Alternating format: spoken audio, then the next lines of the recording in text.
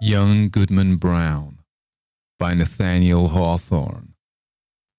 Young Goodman Brown came forth at sunset into the street at Salem village, but put his head back after crossing the threshold to exchange a parting kiss with his young wife. And Faith, as the wife was aptly named, thrust her own pretty head into the street, letting the wind play with the pink ribbons of her cap while she called to Goodman Brown. "Dearest heart," whispered she, softly and rather sadly, when her lips were close to his ear, "prithee put off your journey until sunrise, and sleep in your own bed tonight. A lone woman is troubled with such dreams and such thoughts that she's afeard of herself sometimes. Pray tarry with me this night, dear husband, of all nights in the year."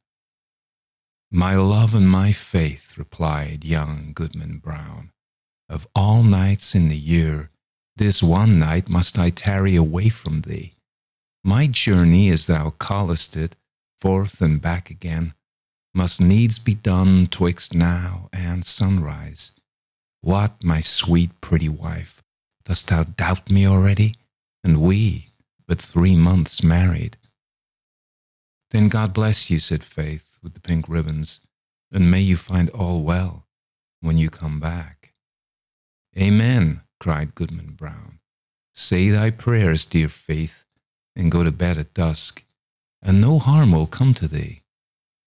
So they parted, and the young man pursued his way until, being about to turn the corner by the meeting house, he looked back and saw the head of Faith still peeping after him with a melancholy air, in spite of her pink ribbons. "Poor little Faith," thought he, for his heart smote him. "What a wretch am I to leave her on such an errand. She talks of dreams, too." Methought as she spoke there was trouble in her face, as if a dream had warned her what work is to be done tonight. But no, 'twould kill her to think of it. Well, she's a blessed angel on earth, and after this one night I'll cling to her skirts and follow her to heaven. With this excellent resolve for the future, Goodman Brown felt himself justified in making more haste on his present evil purpose.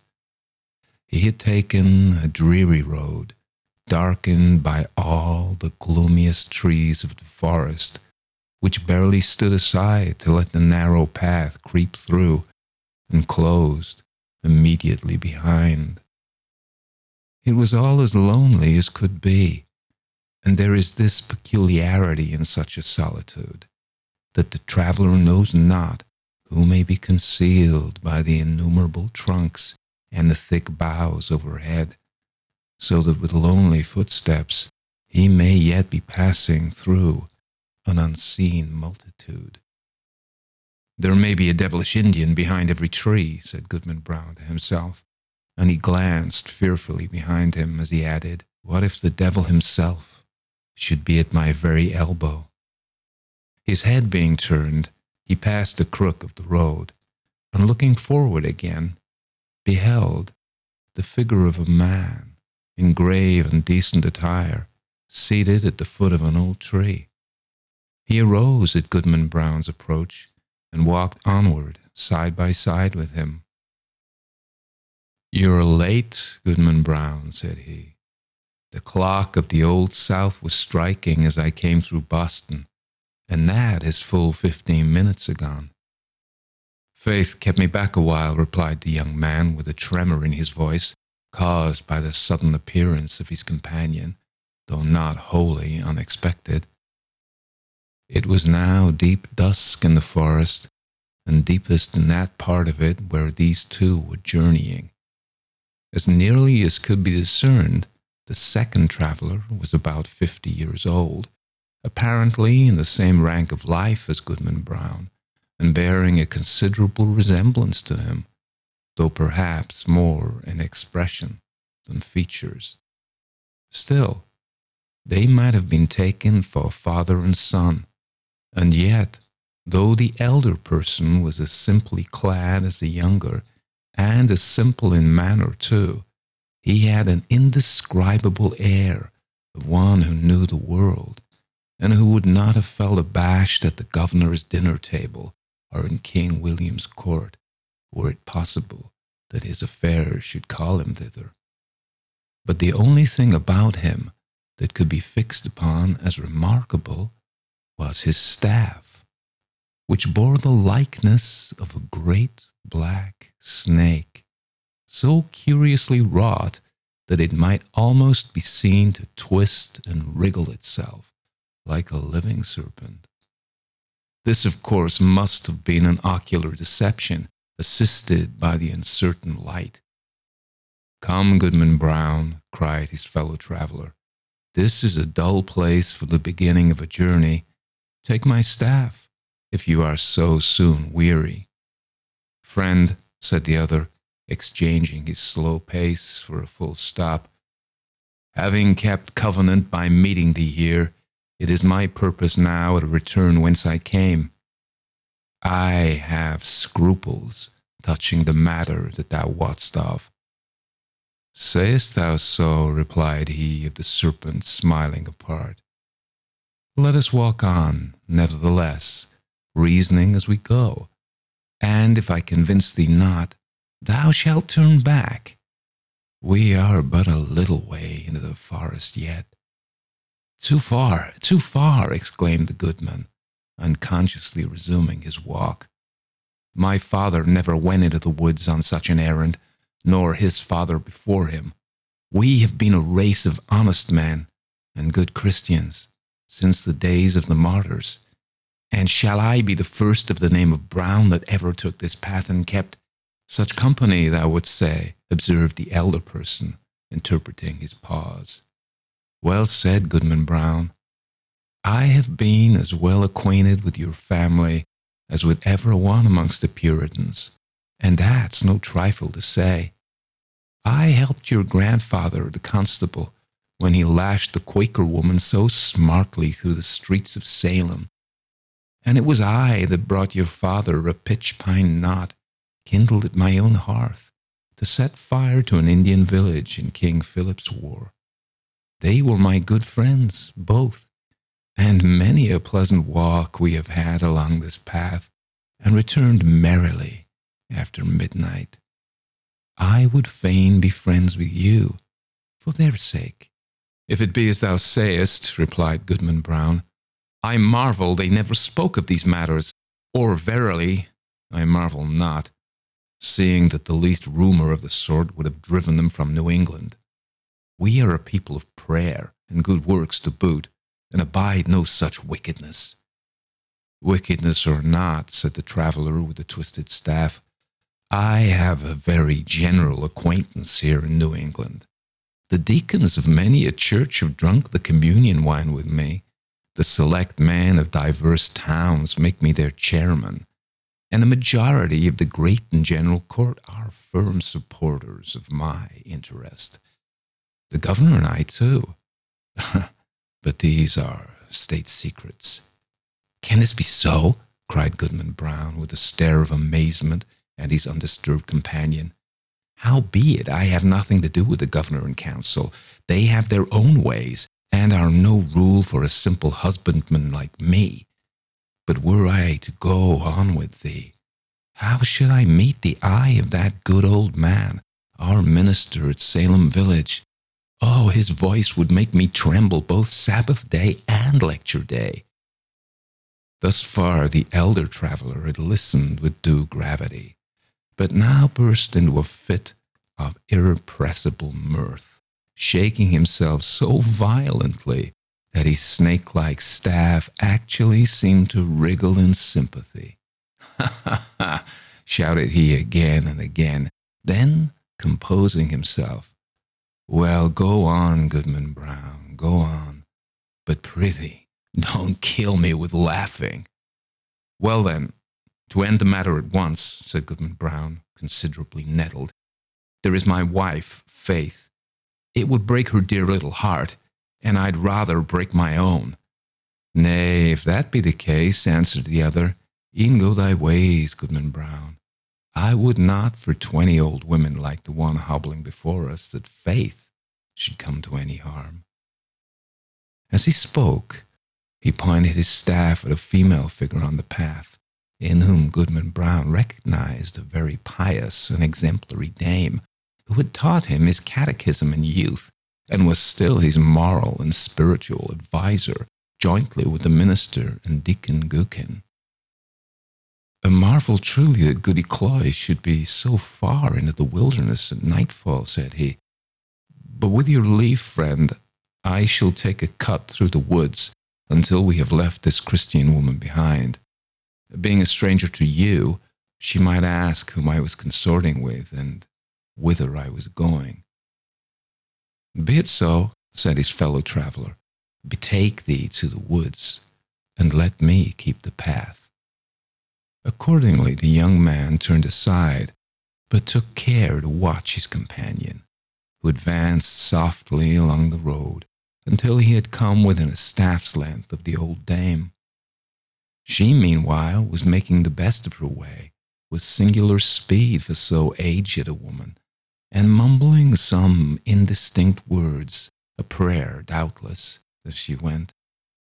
The traveller put forth his staff and touched her withered neck with what seemed the serpent's tail. "The devil!" screamed the pious old lady. "Then Goody Cloyse knows her old friend," observed the traveller, confronting her and leaning on his writing stick. "Ah, forsooth, and it is your worship indeed," cried the good dame. "Yea, truly it is, and in the very image of my old gossip, Goodman Brown, the grandfather of the silly fellow that now is. But would your worship believe it, my broomstick hath strangely disappeared, stolen, as I suspect, by that unhanged witch Goody Cloyse, and that too when I was all anointed with the juice of small edge and cinquefoil and wolfsbane, mingled with fine wheat and the fat of a newborn babe," said the shape of old Goodman Brown. "Ah, your worship knows the recipe," cried the old lady, cackling aloud. "So, as I was saying, being all ready for the meeting and no horse to ride on, I made up my mind to foot it, for they tell me there is a nice young man to be taken into communion tonight. But now your good worship will lend me your arm, and we shall be there in a twinkling."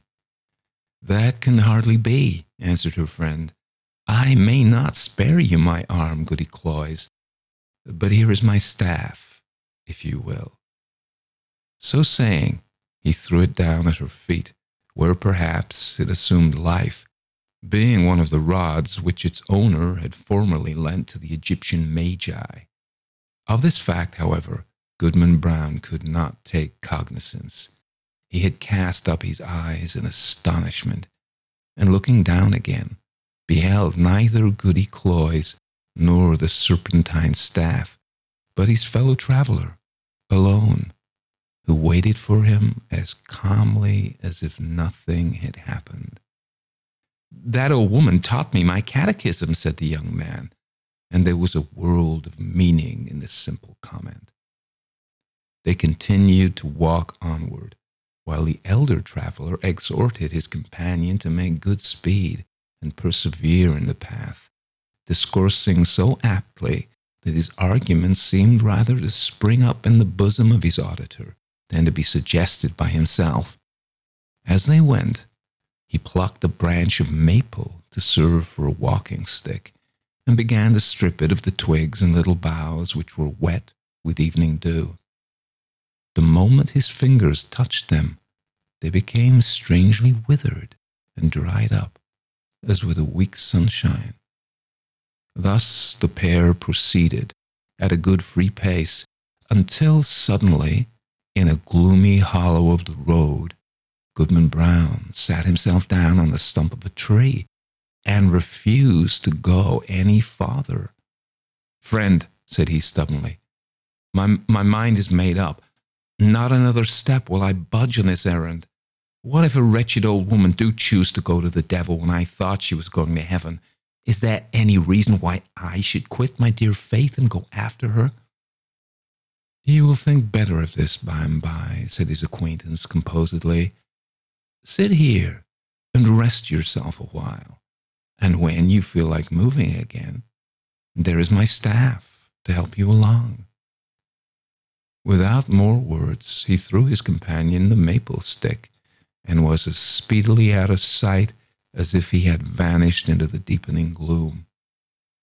The young man sat a few moments by the roadside, applauding himself greatly, and thinking with how clear a conscience he should meet the minister in his morning walk, nor shrink from the eye of good old Deacon Gookin.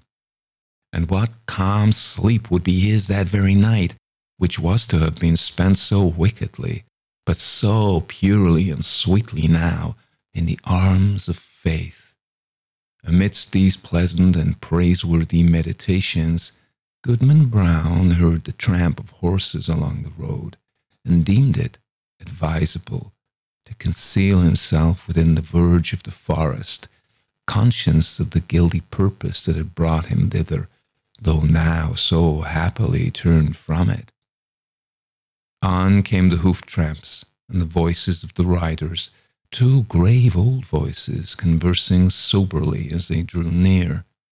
These mingled sounds appeared to pass along the road within a few yards of the young man's hiding place, but owing doubtless to the depth of the gloom at that particular spot, neither the travellers nor their steeds were visible.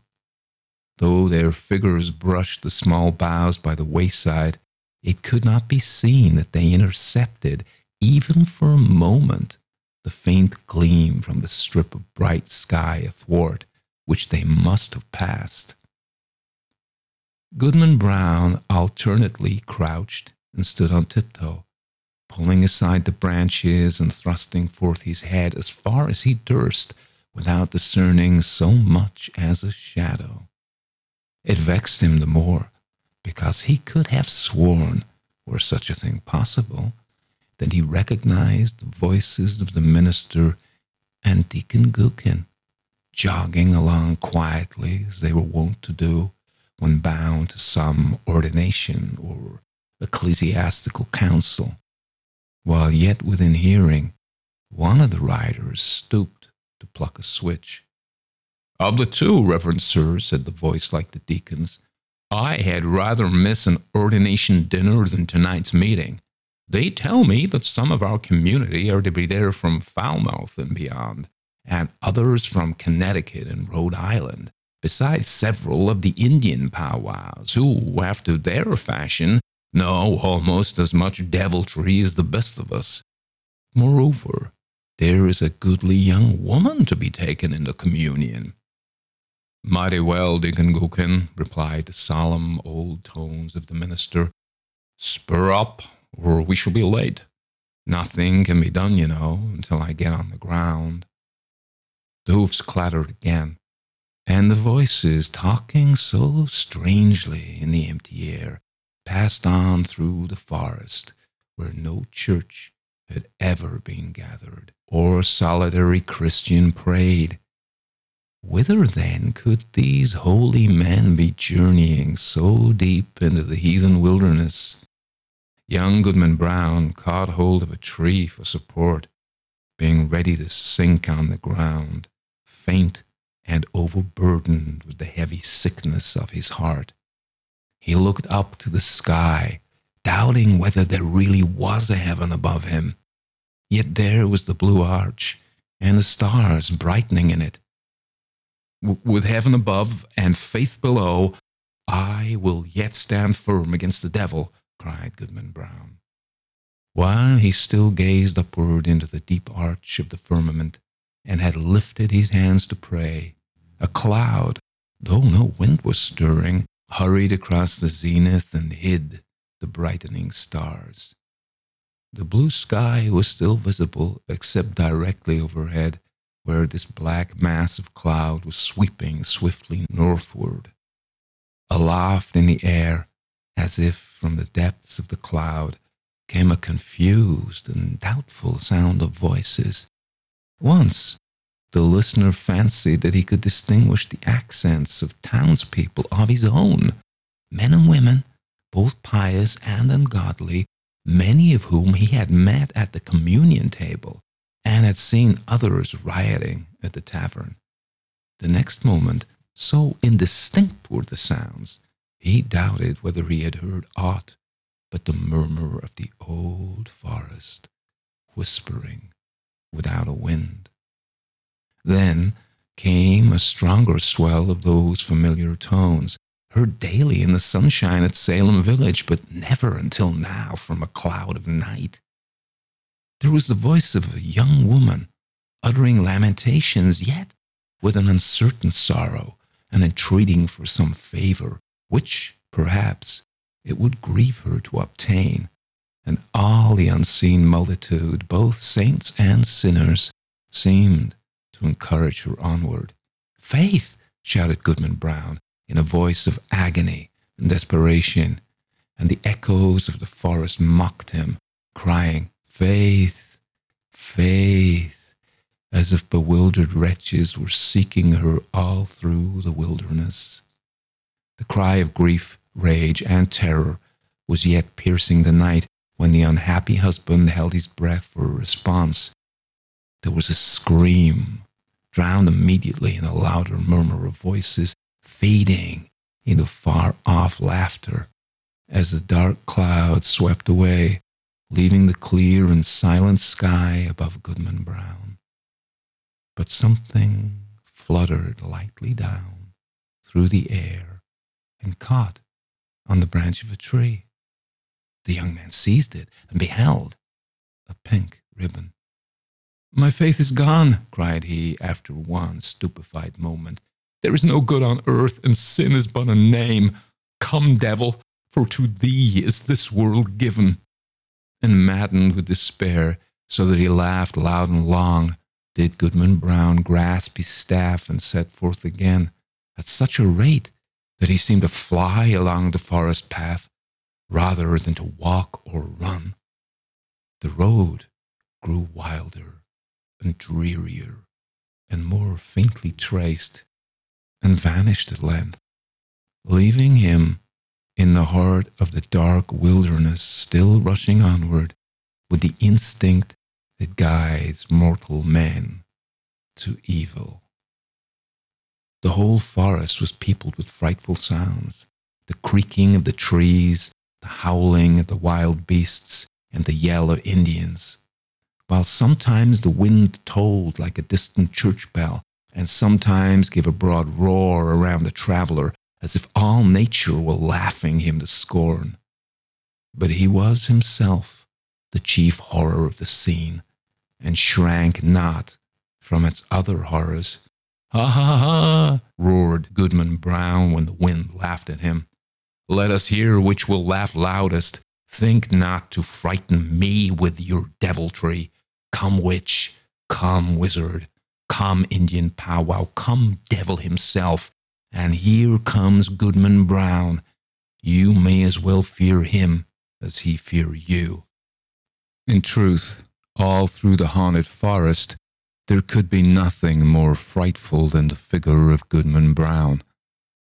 On he flew among the black pines, brandishing his staff with frenzied gestures, now giving vent to an inspiration of horrid blasphemy, now shouting forth such laughter as set all the echoes of the forest laughing like demons around him. The fiend in his own shape is less hideous than when he rages in the breast of a man. Thus sped the demoniac on his course, until, quivering among the trees, he saw a red light before him, as when the felled trunks and branches of a clearing have been set on fire and throw up their lurid blaze against the sky at the hour of midnight. He paused in a lull of the tempest that had driven him onward, and heard the swell of what seemed to him rolling solemnly from a distance with the weight of many voices. He knew the tune. It was a familiar one in the choir of the village meeting house. The verse died heavily away and was lengthened by a chorus, not of human voices, but of all the sounds of the benighted wilderness pealing in awful harmony together. Goodman Brown cried out, and his cry was lost to his own ear by its unison with the cry of the desert. In the interval of silence, he stole forward until the light glared full upon his eyes. At one extremity of an open space, hemmed in by the dark wall of the forest, arose a rock, bearing some rude, natural resemblance either to an altar or a pulpit, and surrounded by 4 blazing pines, their tops aflame, their stems untouched like candles at an evening meeting. The mass of foliage that had overgrown the summit of the rock was all on fire, blazing high into the night and fitfully illuminating the whole field. Each pendant twig and leafy festoon was in a blaze. As the red light arose and fell, a numerous congregation alternately shone forth, then disappeared in shadow, and again grew, as it were, out of the darkness, peopling the heart of the solitary woods at once. A grave and dark-clad company, quoth Goodman Brown. In truth, they were such. Among them, quivering to and fro between gloom and splendor, appeared faces that would be seen next day at the council board of the province, and others which Sabbath after Sabbath looked devoutly heavenward and benignantly over the crowded pews, from the holiest pulpits in the land. Some affirmed that the lady of the governor was there. At least, there were high dames well known to her, and wives of honored husbands, and widows, a great multitude, and ancient maidens, all of excellent repute, and fair young girls who trembled lest their mothers should espy them. Either the sudden gleams of light flashing over the obscure field bedazzled Goodman Brown, or he recognized a score of the church members of Salem village, famous for their especial sanctity. Good old Deacon Gookin had arrived and waited at the skirts of that venerable saint, his revered pastor, but irreverently consorting with these grave, reputable, and pious people, these elders of the church, these chaste dames and dewy virgins. There were men of dissolute lives and women of spotted fame, wretches given over to all mean and filthy vice, and suspected even of horrid crimes. It was strange to see that the good shrank not from the wicked, nor were the sinners abashed by the saints.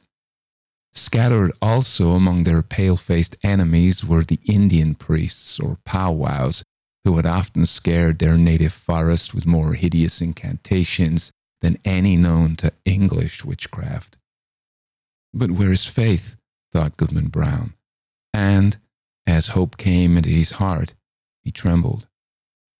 Another verse of the hymn arose, a slow and mournful strain, such as the pious love, but joined to words which expressed all that our nature can conceive of sin, and darkly hinted at far more. Unfathomable to mere mortals is the lure of fiends.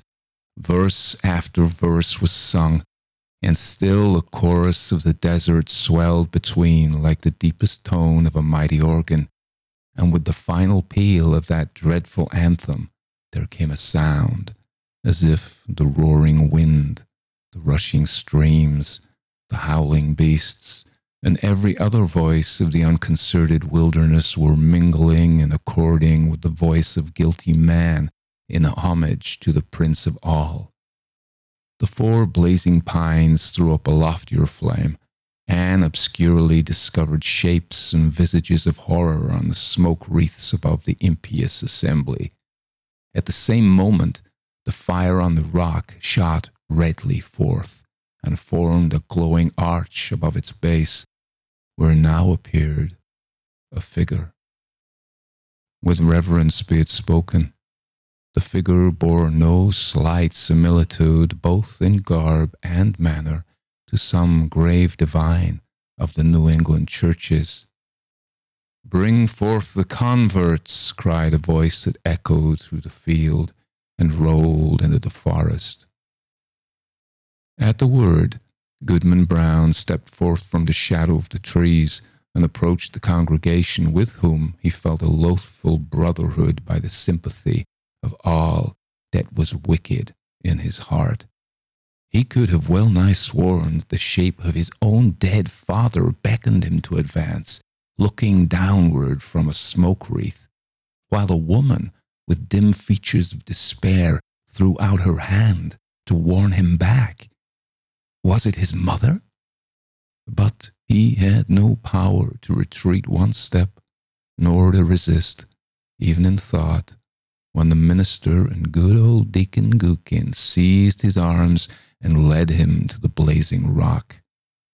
Thither came also the slender form of a veiled female, led between Good Cloyse, that pious teacher of the catechism, and Martha Carrier, who had received the devil's promise to be queen of hell. A rampant hag was she, and there stood the proselytes beneath the canopy of fire. "Welcome, my children," said the dark figure, "to the communion of your race. Ye have found thus young your nature and your destiny. My children, look behind you." They turned, and flashing forth, as it were in a sheet of flame, the fiend worshippers were seen. The smile of welcome gleamed darkly on every visage. "There," resumed the sable form, "are all whom ye have reverenced from youth.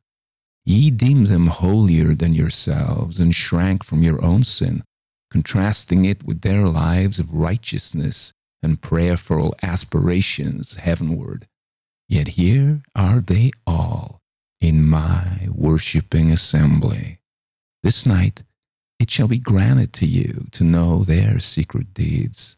How hoary-bearded elders of the church have whispered wanton words to the young maids of their households.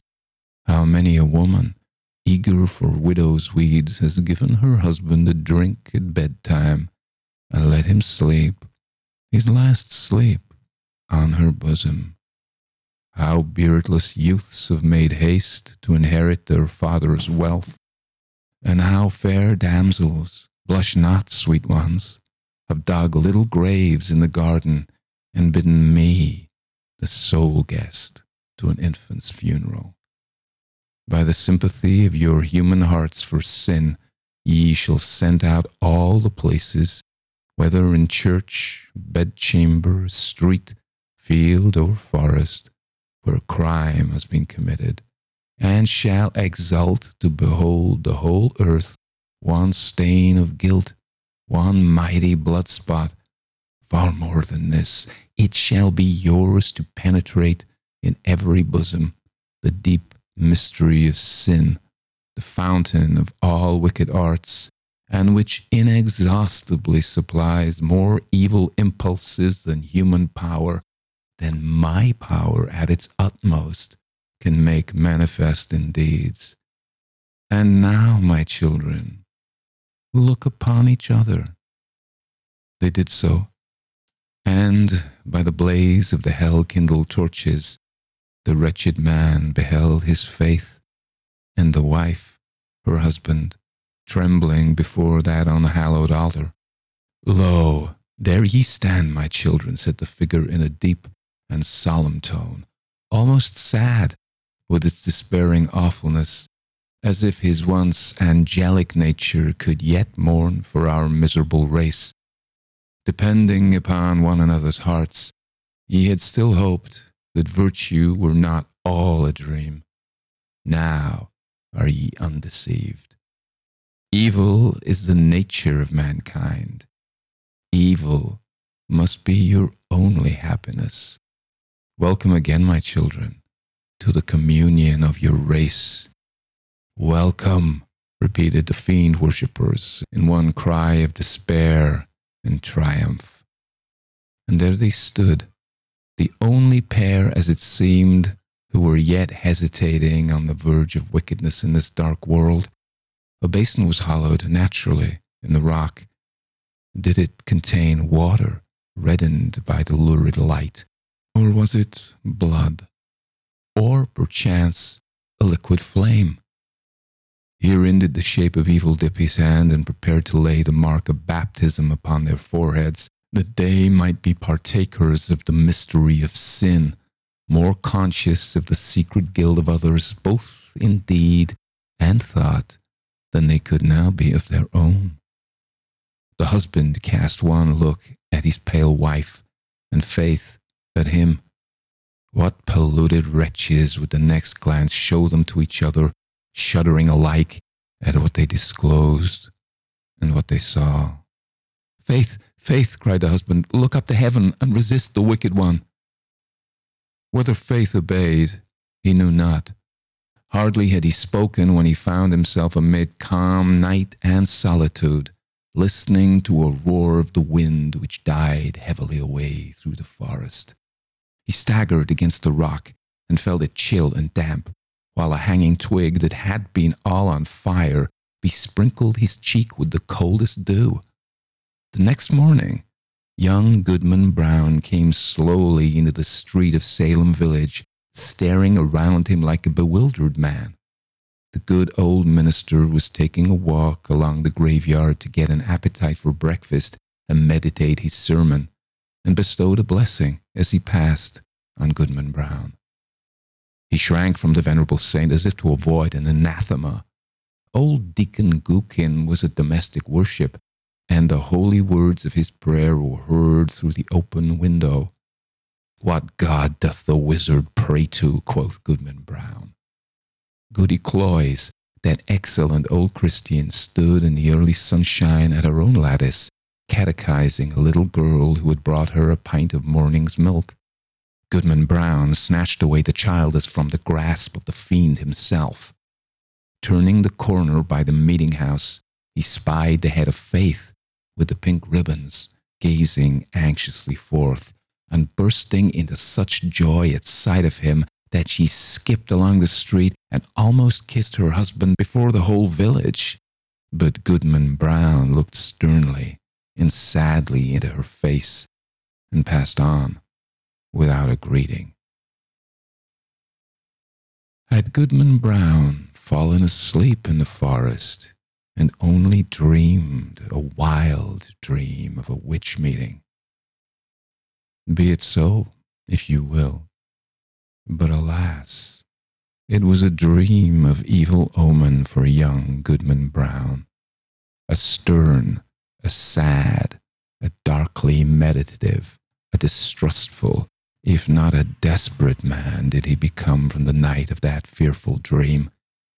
On the Sabbath day, when the congregation were singing a holy psalm, he could not listen because an anthem of sin rushed loudly upon his ear and drowned all the blessed strain.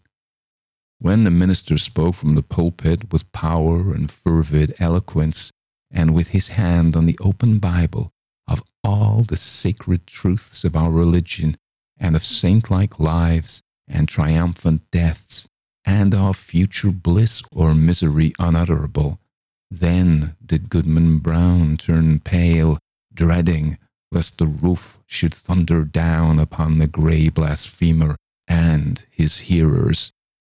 Often, waking suddenly at midnight, he shrank from the bosom of Faith, and at morning or eventide, when the family knelt down at prayer, he scowled and muttered to himself, and gazed sternly at his wife, and turned away.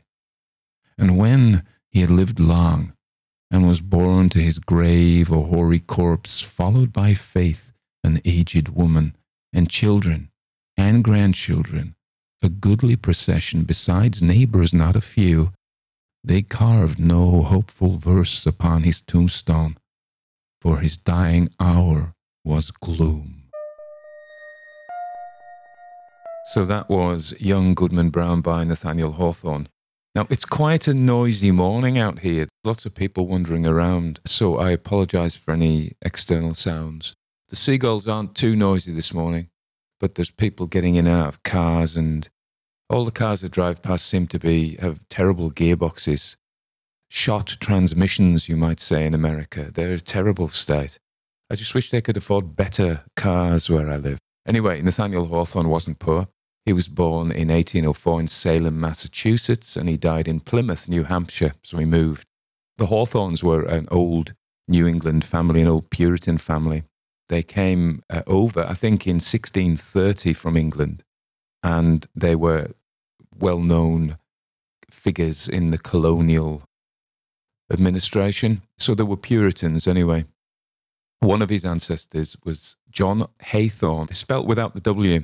And Hawthorne added the W to his name in his 20s, possibly because, well, who knows why, but possibly because he was ashamed about his ancestors, but maybe he just thought it was a bit cooler. Or maybe he thought it was actually etymologically more correct. Although I wonder if the name really does come from the Hawthorne. Anyway, so his ancestor, John Hathorne, never repented of his role sentencing witches to death. Nathaniel Hawthorne, remember, this is, we tend to lump the past together. So we think, 1804, that's not far from 1630. But it's a fair way, it's a lot of ancestors. So when Hawthorne was interested in the colonial past and the doings of his ancestors in Salem and roundabouts, and of course this is what this story is about. He himself published his first story in 1828 when he was 24, and he published a series of short stories. He wrote a number of novels, of which the most famous are The Scarlet Letter and The House of Seven Gables, which are justifiably well received canons of American literature. His books often feature the themes of sin and the inherent evil of humanity, which brings us on to his religious persuasion. So he wasn't a Puritan, and he takes a few pot shots at Puritanism in his stories. He was a Transcendentalist. Now, this was a early 19th century American movement. It was a kind of romanticism. And I think when we were previously talking about actually Lovecraft, we were talking about this division between the rationalist Enlightenment view of the world and the romantic view. So let's just recap that a little. When we're talking about Judeo-Christian tradition, you start off with a God who is outside the world. He created the world. It is his product, his creation. We are his creation, and he himself is outside the world. Okay? So that is the worldview that European culture inherited. And then we get to the Enlightenment, and it turns towards rationalism. And Isaac Newton, who in fact was an alchemist, but that's by the by. So he probably did believe in the living spirit of the world. But what happened, you have a world where God stands outside it, and then you get rid of God. So you've just got the world. And we move through an enlightenment, which we're still in the throes of, possibly the end of, whereby we see the universe as working according to mechanistic but purposeless rules. So we've got Richard Dawkins' selfish gene, and this whole kind of worldview whereby the universe is meaningless. Now, this leads to a real problem for humans because it makes us feel empty and disconnected.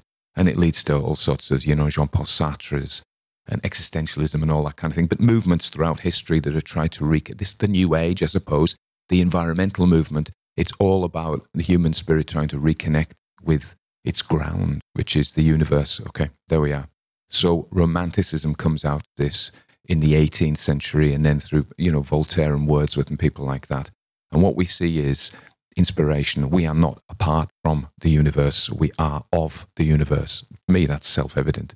We are not empty mechanisms without purpose. We partake in the life of the universe.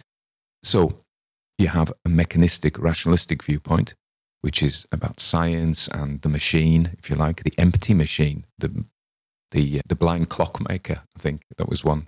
That was Dawkins as well. So the clock works, nobody made it, according to rationalist science. But romanticism was about, this wellspring of life comes through us all, and this is where we should seek our inspiration. So that's what Hawthorne was. Hawthorne was of this persuasion, and the Transcendentalists were of this persuasion, that inspiration and our connection is with the living. We may not understand it. We don't approach it through our rational thought. We approach it through our feelings and our intuition. Okay. Now, a further elaboration on this is that Hawthorne was what's called a dark romantic.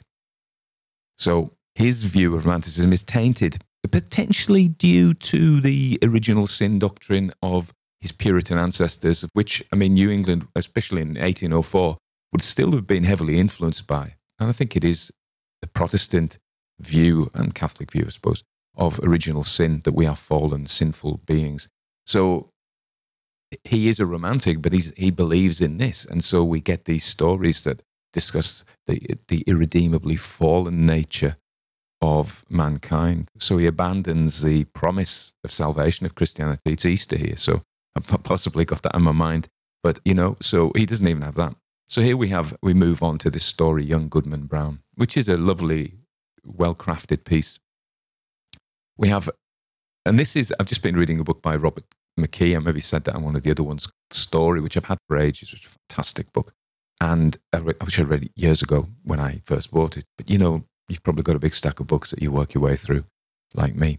So dramatic irony is where we know more than character. So he is led along, and we know the devil is his grandfather. He doesn't know that, or takes his grandfather's form.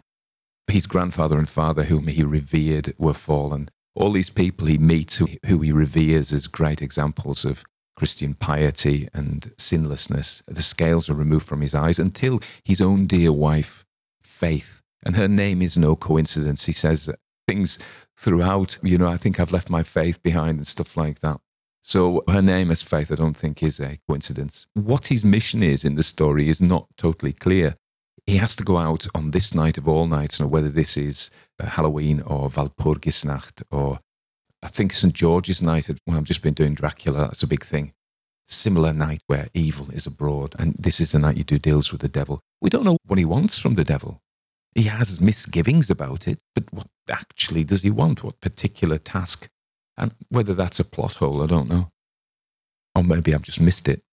But as he walks further and further, and then he takes the devil's staff, which is symbolic of him becoming more hooked by deviltry, as they say in this, which is a really good word. And then Good Cloyse is the first one, Deacon Gookin, and these are all people he's looked up to and then not. And Faith at the very beginning says he wants him to stay home, and she says she hopes that he finds all well on his return, to which he replies, Amen. But of course, that is a foreshadowing that things may not. That's a bit of a signal for us as the listener to listen up. Okay, there you go. So New England, Salem are a great resource for writers of this kind of story. I don't know if you saw, I think it was 2014, a movie called The Witch, set in backwoods New England. And I recently put on the YouTube channel Behind the Stumps, which is Russell Kirk's story in New England. And of course, we've had Bewitched by Edith Wharton in New England, and we've got Lovecraft's New England. It's funny, isn't it? Different places have different resonances for populations. So I think in the US, there are places like New England for this kind of thing. There's New Orleans, there's Sedona for the New Age. So there are certain hotspots, aren't there? And New England's certainly one of those. I thought it was very interesting, the picture he paints of these colonial times whereby the heathen wilds outside their towns, which may have even been stockaded in those times, it's very dangerous for them, it's unchristian. And you have this picture that it's still populated by Native Americans living in the full glory of their culture still flourishing. I'm an outsider, so I don't know, but I don't believe that lasted. Deals with the devil, of course, are popular stories. I did one of my own, The Bewcastle Fairies, with sound effects. A similar theme to this, actually, about a bad man. I've also done John Buchan's The Journey of Little Prophet, which is, again, the man who comes across the devil who tries to tempt him. And of course, you've got Goethe's Faust and Dr. Faustus is Christopher Marlowe's. Those two stories, of course, are a little bit head and shoulders above, of course, Paradise Lost, Milton's Paradise Lost, whereby the devil, I think Kate Bush said the devil is a charming man, and some stories manage to make the guy, there's a hint of it in this, I think, make the devil quite amenable, and you think, oh, well, he's not so. But that's of course his trick. Get you to, I don't know what he wants really, your soul, Don't know what he does with them, but he must do something with them. So there we are. Okay, that's that. Goodman Brown. Most of the stories I'm being doing in the next few weeks are actually requests. So keep them coming in. People say, how do I find the stories? Well, read a lot of collections of anthologies of ghost stories rather than horror stories, although some of them are horror stories, but ghost anthologies. Some of them are quite old, some of them difficult to get and out of print. And then people suggest their favourites, and that's always a good way, isn't it? I was reading an article in the paper this morning about how our listening and watching on Netflix and YouTube, if you like this, you like this, which is very good. It does suggest things we would like, and it's getting very clever. But sometimes there's a benefit from not randomness, but curation, which gives us things that other people have valued. So in a way, people recommending stories is a good thing. Now, the seagulls. There's been some comments of interest about the seagulls. The two from last year that I watched, they're herring gulls. They've come back. Now, next to them, on the chimney next to them, there's a pair of lesser black-backed gulls. And I always thought they were meaner than herring gulls, but in fact, the herring gulls beat them up the other day. And there's a kind of turf war going on. But I see this morning, there's one of them sitting on the chimney pot, the other must be out fishing. No, he's just gone off. So they have claimed that territory. And I guess they'll be laying soon. They get really, really noisy. I see the jackdaws and the pigeons. There's even the odd blackbird. But I noticed the birds. Anyway, you all take care. It's a lovely day here. It's Easter Monday. He's come back. It's Easter Monday. Anyway, hope you're all well. More stories to come. Hi, I'm David Sweeney Bear, narrator and producer of Tales from the Vault, a hand-picked selection of creepy classics, weird tales, and short stories from the greatest authors of all time. Each story is an immersive audio experience brought to life for your listening pleasure. You can find the Tales from the Vault podcast at youtube.com/dsbaudio, also on Apple, Stitcher, Spotify, and Google Podcasts. Or you can visit my website at dsbaudio.com.